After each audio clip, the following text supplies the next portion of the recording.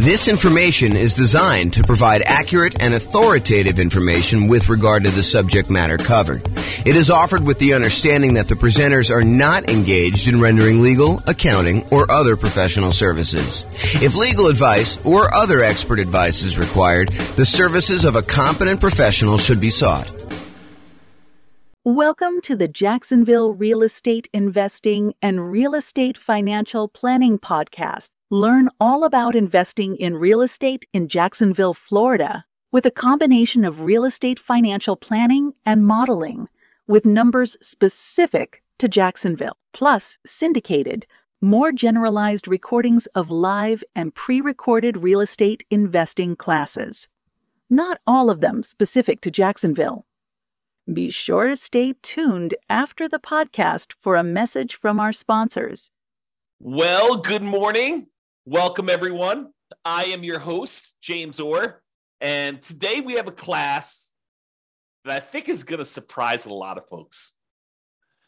What if I told you, this sounds like such a sleazy, infomercial pitch, but go with me for a minute here.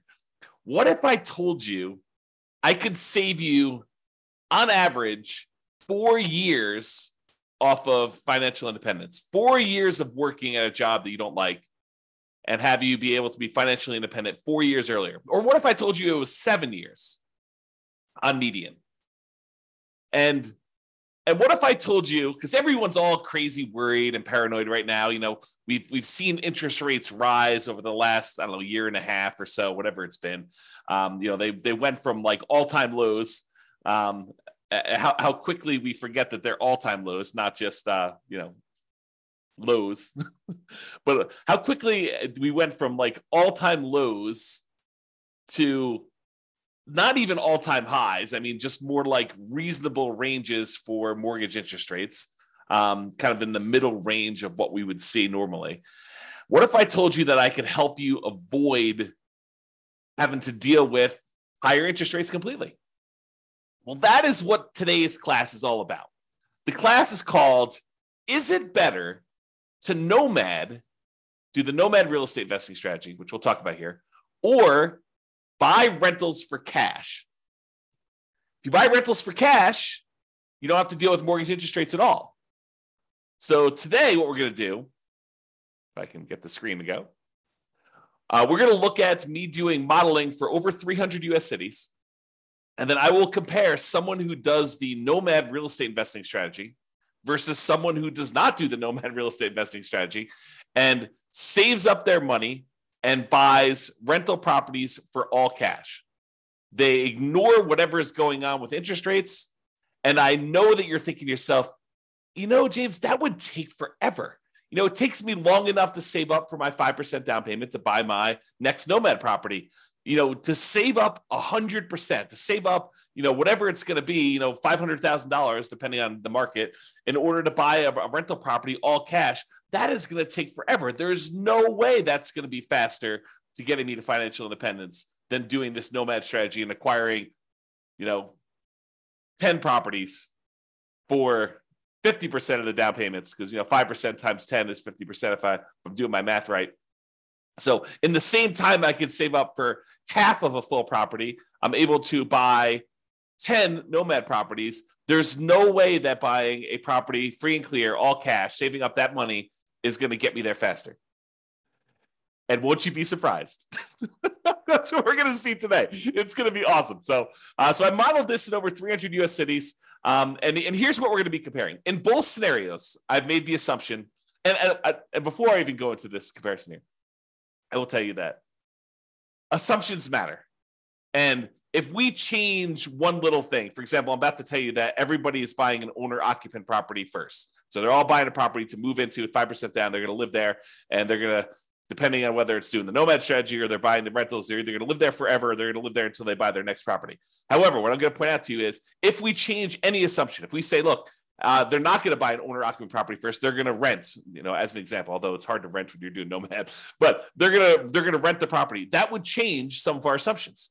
If we see properties appreciate faster or slower than what we've assumed, that will change things. If we see interest rates go up or down, that will change things. So this is a very static set of assumptions, and I'll let you see all the assumptions I have. I'll give you a link to do that. But in both scenarios, getting back to the actual meat of the presentation, in both scenarios, they're going to be buying an owner-occupant property first. They're going to be buying a property, so they're save up until they have 5% down. Then they're going to buy an owner-occupant property. They're going to live there, and they're going to either stay there forever, or if they're doing the Nomad strategy, they're going to use that to kind of bounce into the next property. Okay, so in both cases, though, whether they're buying rentals all cash or they're doing Nomad, they're both buying an owner-occupant property, moving in there first. With the Nomad strategy is someone basically buying a property, moving into the property, living there for at least a year, then converting the previous property to a rental, moving into the next property with 5% down or 3% down. In this case, we're doing 5%, but moving in there with some low down payment, owner occupant loan, living there for a year, then converting that one to rental and repeating the process until they have as many rentals as they desire. Okay, so with the Nomad strategy, I'm specifically saying they're saving up until they could buy 5% down owner occupant properties. They're going to live in that property for at least a year, and until they've saved up to buy the next property, because sometimes that's more than a year. It might take them more than a year to save up 5%. And we acknowledge that. We plan for that. We model that in our analysis. And then they repeat that until they have up to 10 properties total, 9 rentals, and then 1 that they're living in.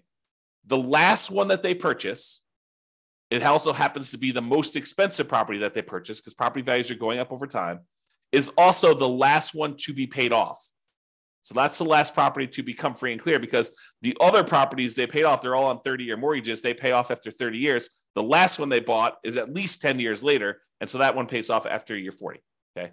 They buy the next property when they've saved enough for down payment, plus closing costs, plus 6 months of reserves for personal expenses, plus 6 months of reserves on any properties they already own to that point, and the property they're about to buy. And they can qualify for the loan based on a 45% debt to income ratio. So they have to be able to qualify. We're not just saying, you could buy a property and not qualify you. And you need to have the down payment, you need to have the closing costs, you need to have the reserves. The only thing more conservative I probably could have done is to say you need to have any negative cash flow saved up, which we're not going to go over here, but that is probably a more conservative thing for us to do. Okay. So that's what the Nomad people are doing. The buying rentals for cash people, they're going to buy an owner-occupant property. They're going to move in there. They're going to live there forever. Then they're going to save up until they buy properties for all cash with closing costs and reserves.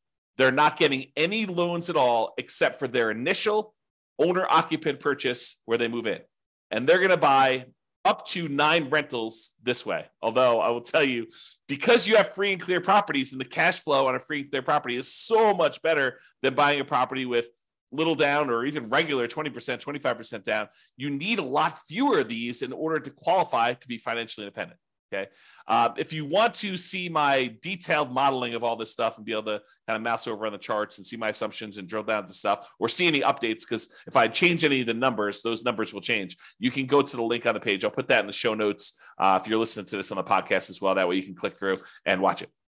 Okay. So one of the things we're going to measure is how long it takes them to be financially independent. The other thing we're going to measure is what their net worth is at year 40. So we're going to arbitrarily pick year 40 and say at year 40, what's their net worth? And also how many months or years it takes for them to be financially independent. And so I should probably define for you what financially independent means to me so that you understand what the math is. So they're financially independent when the income from their investments exceeds their expenses. And each city has its own expenses. If you live in a more expensive city, you make more money, so your savings rate is higher. I mean, the dollar amount your savings, it changes based on what city you're in. Still the same percentage, but then the amount of money you make in different markets changes because the prices of properties in those markets change as well. So in order for you to be financially independent, though, you need to overcome whatever that income is. You need to replace the income you were making in that city. So more expensive markets, they may make more money, but they also have a higher threshold, a higher bar in order to be financially independent. Okay, so in order to replace that income, it needs to come from these 5 sources. So there's 5 ones that we're really not doing anything with in this particular modeling, but do come into play. So any passive income from Social Security, any passive income from any annuities that they might buy, and any passive income from any pensions. We're not doing any modeling with that. We're really primarily focused in on 2 sources of income for the modeling that we're doing, but those other 3 would normally count in order to see if somebody were financially independent. The 2 that we're primarily focusing on is the net positive cash flow from any rental properties. So you take all the income they're getting from their rental properties and you subtract out all the expenses they have on that property, vacancy, principal and interest payments from their mortgage if they have one. Some of these guys are buying free and clear. Any property taxes. If they have PMI, which they will if they're buying 5% down, they have PMI payments until that drops off. Any property insurance payments they're making on that, any maintenance on the properties, and any property management, although they're managing the properties themselves in this particular modeling. Okay, so any net positive cash flow, all the income minus all the expenses. And in addition to that, if they have extra money left over, if they basically have money sitting in a stock market account earning, whatever the stock market account is earning, they take that amount of money and they multiply that by what we refer to as a safe withdrawal rate. The most common one, and I think the one we're using in this case is probably 4%. So if they had $1 million in stock, they'd be able to say $40,000 a year of that is contributing toward whether or not they're being financially independent. So we use that too for any extra money they have left over. So if they get to the point where they've bought all their properties, now they have this account balance just growing over time, that would also contribute to them being financially independent. So the sum of all 5 of those things, in this particular case, these 2, net positive cash flow from rental properties and the invested assets times the safe withdrawal rate, plus if they had this going on, which they don't, Social Security, annuities, or pensions, then all of those combined would then see if they have exceeded their income that they had from their jobs. And that is how we would define them being financially independent. Okay. So my assumptions, each city's modeling uses their median, essentially, home price and estimated rents on what the median home price in that market would be. Now, we did not apply any of our optimization strategies. We didn't apply any of the 88 strategies that we have to improve cash flow on rentals. So this is not like, hey, if you really optimize everything, then this is what it would be. This is sort of like any investor could come in and achieve these results. That's sort of what I'm looking to do here. It's not like you're buying exceptional properties. It's not like you're trying to maximize the income and minimize your expenses on your rental and applying those 88 strategies to do that. This is really just generic median income coming in. As I mentioned before, the job income does vary based on the city so that they can afford a property in that marketplace. If I said everybody makes $5,000 a month and they tried to buy a property in California, good luck. They would never buy a property because they never qualify with that 45% debt to income. So I had to adjust incomes when I modeled different markets to say, look, someone in California obviously makes more than someone in, let's say Mobile, Alabama, which has a lower price property than California does. So in cities where they have higher income, they need more passive income, more investment income, more rental income to be considered financially independent. So to more who is given, to those who more is given, more is expected in order for them to be financially independent. It's another way of thinking about that. We do start everybody with just enough for a down payment to buy a 5% down owner-occupant property with closing costs. So about 7% of the property prices in that market. I set a threshold at the bottom to be at least 10K, which I'm not even sure anyone hits the minimum. But they are buying an owner-occupant property in both scenarios, whether they're doing Nomad or whether they're buying all cash. Now realize though, with Nomad, they keep moving out of it into their next owner-occupant property. When they're buying properties for cash, they live in that first property forever. And this may actually come into play because if they actually pay off their owner-occupant property, the amount that they need in expenses actually goes down. And so the amount that they need to be considered financially independent actually goes down because they no longer need to have that mortgage payment in order to be considered financially independent, which is interesting and may come into play because with the Nomad one, that's 10 years later at least, right? Once they bought their last owner-occupant property. With the buying properties for cash, they bought that property early on, and so that property gets paid off after 30 years. Interest rates. Here's my assumptions for interest rates. When buying an owner-occupant property, we're assuming they're getting a 6.5% owner-occupant interest rate with 5% down. And in addition to that, it does have private mortgage insurance. That private mortgage insurance is the insurance you pay because you didn't put 20% down to protect the lender in case you default. That's what PMI is, private mortgage insurance. Now, if they were buying rentals, which they're not, right? They're buying owner-occupant properties. But if they were buying rentals and they're paying cash for the other strategy, the rental interest rate, I've made the assumption, would be 7% for non-owner-occupant, 20% down, and that would not have PMI because you're putting 20% down in that case. But again, we're not using that number because they're buying properties for cash. Okay. I also assume that they're earning 7% per year in the stock market as their rate of return there. And I modeled this out for 100 years. I used to model it out for shorter, but I started doing 100 because sometimes they'd be financially independent right after I stopped my modeling. And I was like, look, we'll just do 100 years and see what it looks like for all those. If you want to see my assumptions for any of these, go to realestatefinancialplanner.com/model, MODEL, and you'll be able to see like every different city, a whole bunch of analysis for like all the cities at once, but then you can drill down into any given city and see what my actual modeling is for that particular case, whether they're doing Nomad or buying properties for cash or whatever they're doing there. All right, so here we go. This is it. When do they achieve financial independence? So there's 305 cities that I did this modeling for, 305 different US cities. So in the baseline Nomad model, they achieved financial independence faster in 84 out of the 305 cities. So in 84 out of 305 cases, it was better for them as far as speed to financial independence goes, to get to the point where they are completely financially independent. They no longer need to work anymore. In 84 cities out of 305, if they do the baseline Nomad model, buying a property with 5% down, moving in, live there for a year, converting it to a rental. Okay. In 10 cities, it didn't make any difference which model they took. So 10 out of 305, which is what? I don't know, 3% maybe? About 3% of the time, didn't matter what, you could have picked either, doesn't matter.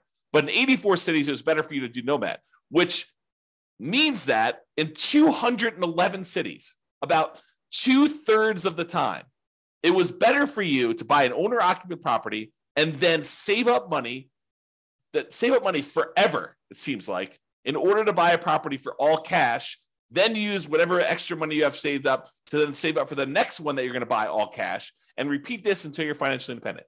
It was faster for you to be financially independent if you did that 2/3 of the time in 2/3 of the cities by doing the all cash model.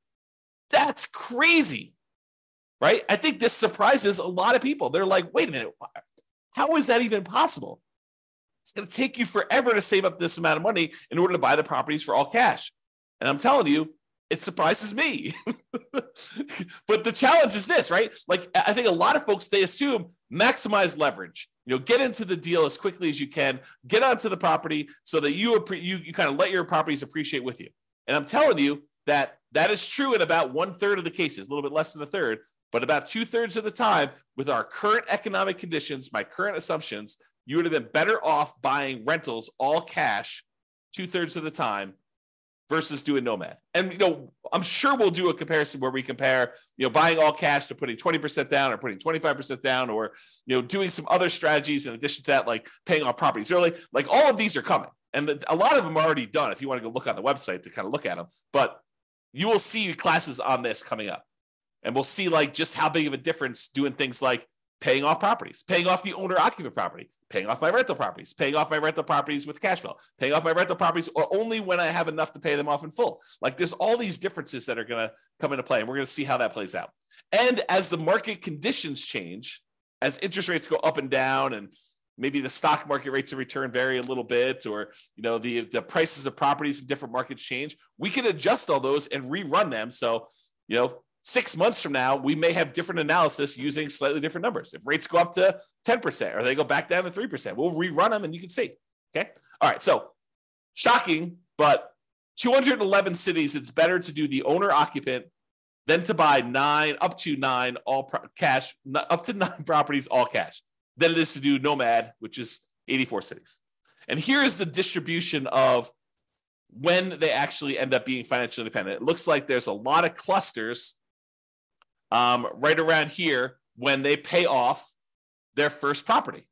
So for a lot of these situations, there's a lot of them that become financially independent when they were otherwise buying properties for cash when they pay off their owner-occupant property completely, right? Because that happens after 30 years. And so right after this 360-month period, there's a big bump of a whole bunch of them becoming financially independent. And you don't see that for those doing Nomad because that happens at least after month 480, sometimes even longer. Okay, but you can see this distribution.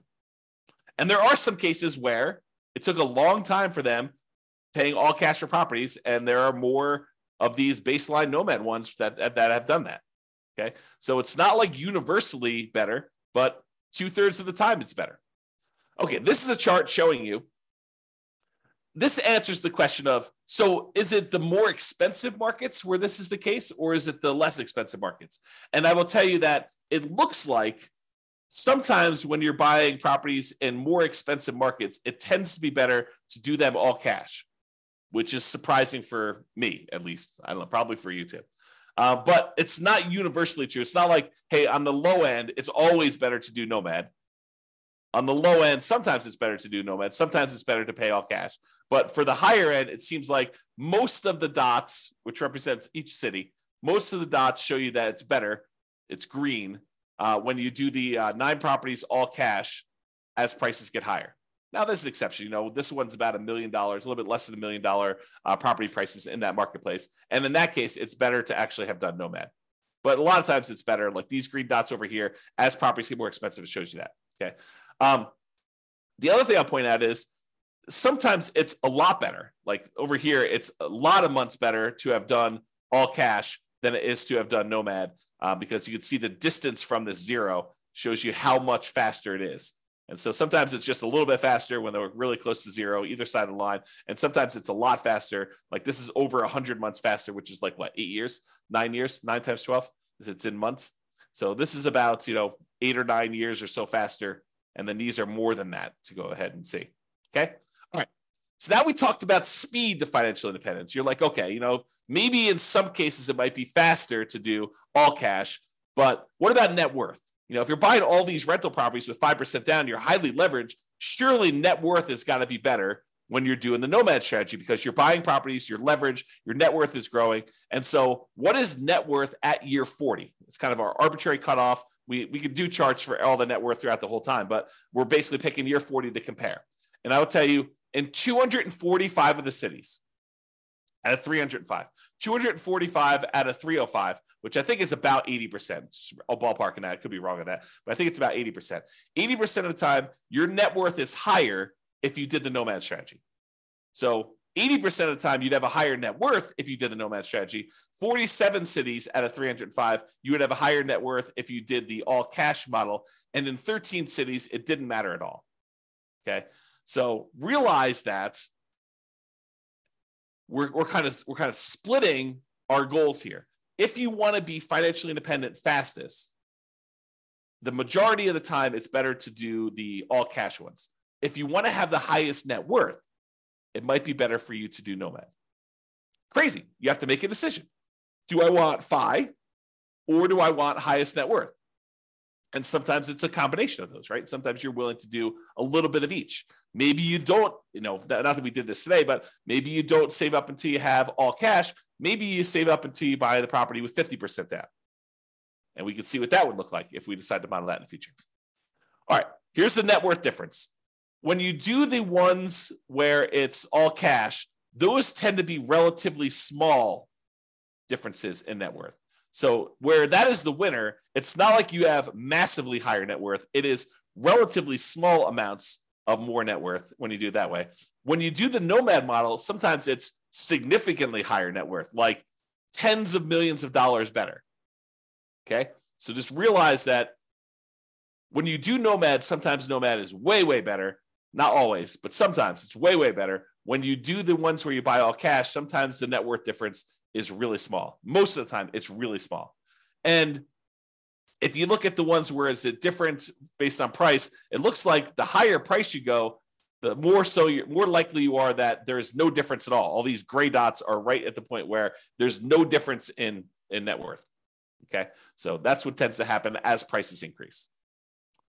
All right, in a couple cases where you're doing the Nomad strategy and you're only putting 5% down and we're only making sure that you have 6 months of reserves and we're not optimizing for cash flow at all by using any of the 88 strategies, and you're buying basically median properties with what rent would be on those median properties, in those cases, we've seen 9 cities, 9 of the 305, where you actually run out of money at least at one point or more when you're doing the Nomad strategy. Now, we could solve this problem, right? We could decide, hey, look, we're about to buy a property. It's going to have some negative cash flow because we're only putting 5% down in that particular marketplace. We could set aside the negative cash flow that we would need before we buy the property, be more conservative. And in that case, you are not likely to run out of money at all. Or you decide to go buy slightly better properties or buy down the interest rate or, wait until or do something to improve your cash flow, like do a short-term rental instead of doing a traditional long-term rental or whatever you could do in order to improve that. There are strategies we could do, but there were 9 cities with our really basic modeling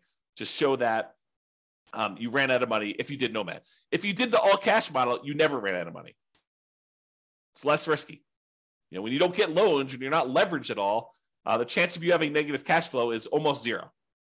If you're buying a rental property and you're paying all cash, there's no mortgage. And the mortgage typically is a very large expense on that. So there's no negative cash flow on any of those. Okay. All right. And you can see that it tends to be the higher price properties that tend to be the ones that ran out of money. So definitely over $1 million, except for a couple here around 500,000. There were like maybe 2 that were under 500,000. The rest of these were, $1 million properties or more. Those are the ones that tended to be the ones that ran out of money. All right, now here's the summary. And this summarizes, like net worth and how much they were short and the number of properties that they bought and how long it took them to achieve financial independence, plus 6 different measures of risk. Okay. And so I did both the median of all of these for all the cities, and then I do the average. So on median is when you take all the different numbers. So let's say we're talking about net worth at year 40. So you take the lowest net worth at year 40 and you take the highest net worth at year 40. The median is the middlemost number from that list sorted highest to lowest. Okay. And so the median net worth of someone doing the Nomad strategy is about $8.2 million 40 years in the future.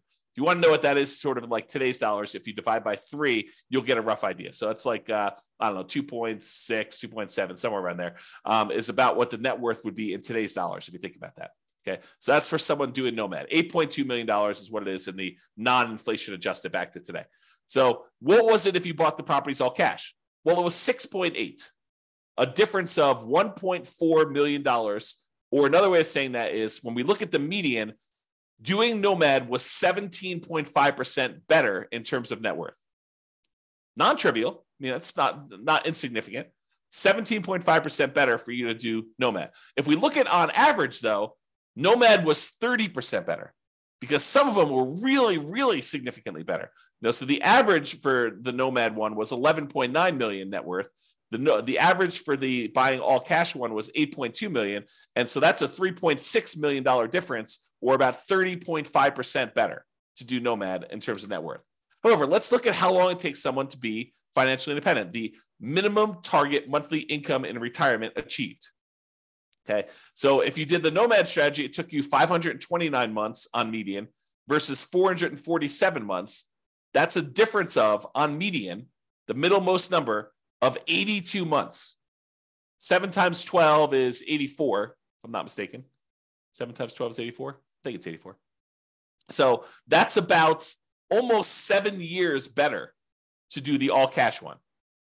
It's about 15%, 15.5% better to have done all cash for achieving financial independence on median. If we look at average, it was 547 months on average, to do Nomad, or 498 months on average to do the all cash ones. Let me take a drink and mute myself.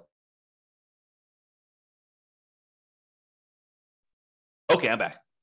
All right, so for the baseline Nomad one is 547 months versus 498 on average, or about 49 months difference. About 4 years on average faster for you to do all cash rentals than it was for you to do Nomad, or about 9% better. Remember at the beginning, I said, what if I could save you 4 years off of your, the time you were working a job you didn't love to become financially independent? Well, that's what I'm showing you. On average, it's 4 years faster for you to do all cash than to do Nomad. So if you were planning on doing the Nomad strategy right now with our current economic conditions in all the different cities in the U.S., 305 cities that we modeled, it's 4 years faster for you to save up and do all cash. Mind blown. Okay. Now let's look at risk. When we look at the median for risk, in all the ways that we measure risk, risk is usually about like how much can rents go down before you have negative cash flow, or how much can prices go down before you have negative equity, or like what's your debt to income rate, your average debt to income for the whole scenario, or what's your average debt to net worth if you kind of want to measure like how much debt load you're carrying compared to your net worth, or your liquidity to your debt to account balance. Like all of those are different measures of risk, and a lot of them include a measure of risk as measured through debt load, like how much debt you have. And then, of course, the number of months of reserves. But in 5 of the 6 different measures of risk, you would have been better off paying all cash. Well, if you think about it, it makes sense, right? You're not getting loans on these properties, so it's less risky to do those types of strategies. If you don't have any debt at all, your debt to income is going to be better, right? If you don't have any debt at all, well, you do have debt because you're buying the owner-occupant property at first. But if you only have one property that has debt and 9 of the other ones don't, then you're going to be less risky. If you only have one property with debt, 9 of the other ones don't, your debt to net worth is going to be better, or your debt to your account balance is going to be better. And so in all those cases, both an average and median, it is better, less risky for you to buy the properties all cash. So with less risk, you also are financially independent faster. However, when you take on this more risk, you end up with, on average and on median, a higher net worth. Not universally. There's somewhere it's different, but most of the time. Okay? All right. So now, just a reminder, we've been talking about like this median property and the rent on that median property. We could go and apply all these 88 strategies that we have to improve cash flow, to improve these numbers for those with the rentals. Okay? We're basically using median price properties and what rent might be on those in each of the market. You, as an individual, should be able to choose and do better than what I've talked about. And I do model some of those improvements and the impact and some of the other things we're doing where, I'm saying you're getting better rent or buying at a discount, or, you're buying a slightly different price property or whatever. Now, if you are an expert in your local market and you want to help me improve the kind of numbers I'm modeling in your local market, please do reach out via email and I can update the numbers in our database, rerun all the scenarios, and get updated versions of both the individual cities analysis and also the aggregate analysis we've done on all 305 cities. So, just reach out to me and kind of tell me, hey, look, James, your numbers you're using for whatever market you're in that you're an expert at are slightly off. They're slightly higher. Be nice, by the way, but they're slightly higher than what they should be, or they're slightly lower than what they should be. I'm not looking for like the best case of, well, I did this deal 3 years ago and it was amazing, and so we should use that for the modeling. No, what I want to use is numbers that any real estate investor could go in and achieve. I don't want to set this bar and say, the top 5% of investors in that market who are just like destroying it, they're crushing it, they're doing like most amazing that they possibly can. I don't want to use those numbers because it's unrealistic for others to achieve that. So I want to use like, the numbers that any real estate investor that goes into that market could use and realistically achieve. But if you want to come help me and do those numbers, great, let's do those. Let's improve the numbers. We'll do the analysis again for all the different models we've done for your city. And then it'll also update automatically and all the aggregate stuff. So if you are, reach out and do that. Now, when you're doing the Nomad strategy, where you're buying a property, 5% down, you're moving into the property, you're living there for at least a year, you must be buying properties in that local market. But when we're buying properties all cash, or we're buying properties even with 20% down or 25% down or 15% down, non-owner occupant investment properties, and we're not moving into them, we technically don't need to be buying in those same marketplaces, right? If you live in a really expensive market where the economics of buying rentals are really hard to make work, like you're buying properties where the rent is really low compared to what the price is, and you can't make them cash flow, you don't have to buy in that same market where you live. You could say, why don't I go to another market that has better cash flow economics and buy those properties elsewhere? So if you're doing Nomad, you have to, by definition, do it in your local market, unless you're willing to move markets, and then you're not doing it in that market anyway. But if you're doing it in your local market because you're doing Nomad, you have to be buying properties because you're moving in and living there. If you're doing any other strategy where you're buying investment properties, non-owner occupant properties, all cash, 20% down, 25% down, 15% down, 50% down, 75% down, doesn't really matter. You could buy in better markets and improve your cash flow. So it should be better than what we're even showing. Okay. So I just wanted to point that out as an obvious point, but hopefully it's obvious to you. All right. So in conclusion, in our current market conditions, current price, current interest rates, current rents, in 305 US markets, using what I would consider to be less than ideal median price to rent properties, buying properties all cash, tends to outperform the Nomad strategy for speed to financial independence and lowering of risk. However, you tend to have a higher net worth when you do the Nomad strategy. So your standard of living, another way of saying this is your standard of living in retirement will probably be higher when you do the Nomad strategy. The market does matter though. In some markets, it's better to buy all cash, and in others, it's better to Nomad. Generally, getting loans, especially 5% down, high loan to value, tends to be riskier whenever we measure risk with debt. So it's best if you look at your specific market and apply as many of the 88 cash flow improving strategies as practically possible to improve on your own implementation. And you can go to realestateFinancialPlanner.com/model to drill down into your own city and see this. That's all I got. Hope you enjoyed it. Hope my kind of like sleazy sales pitch of what if I could show you a way to not be working for 4 more years? I mean, I do feel that's true, but I also feel like it just sounds sleazy, right? So I hope, though, that motivated you and you were intrigued, as I was, with this particular modeling of the real estate investing stuff. So this has been James Orr. Have a great day, everybody. Bye-bye for now. With home prices up, mortgage interest rates up, and rents up, but not quite enough to counteract the higher prices and interest rates. Cash flow on rental properties in Jacksonville is harder than ever. Book a call with the Real Estate Financial Planner to apply our proprietary 88 strategies to improve cash flow on your rentals. See the show notes for a link to schedule your call and improve your cash flow today. If you're a real estate agent, lender, or professional in Jacksonville that wants to help our real estate investor listeners, consider reaching out to learn about collaboration opportunities with this podcast. We'd love to add more value to our listeners by having you assist our investors buy, sell, and finance their real estate investments. See the show notes to schedule a call to discuss collaboration opportunities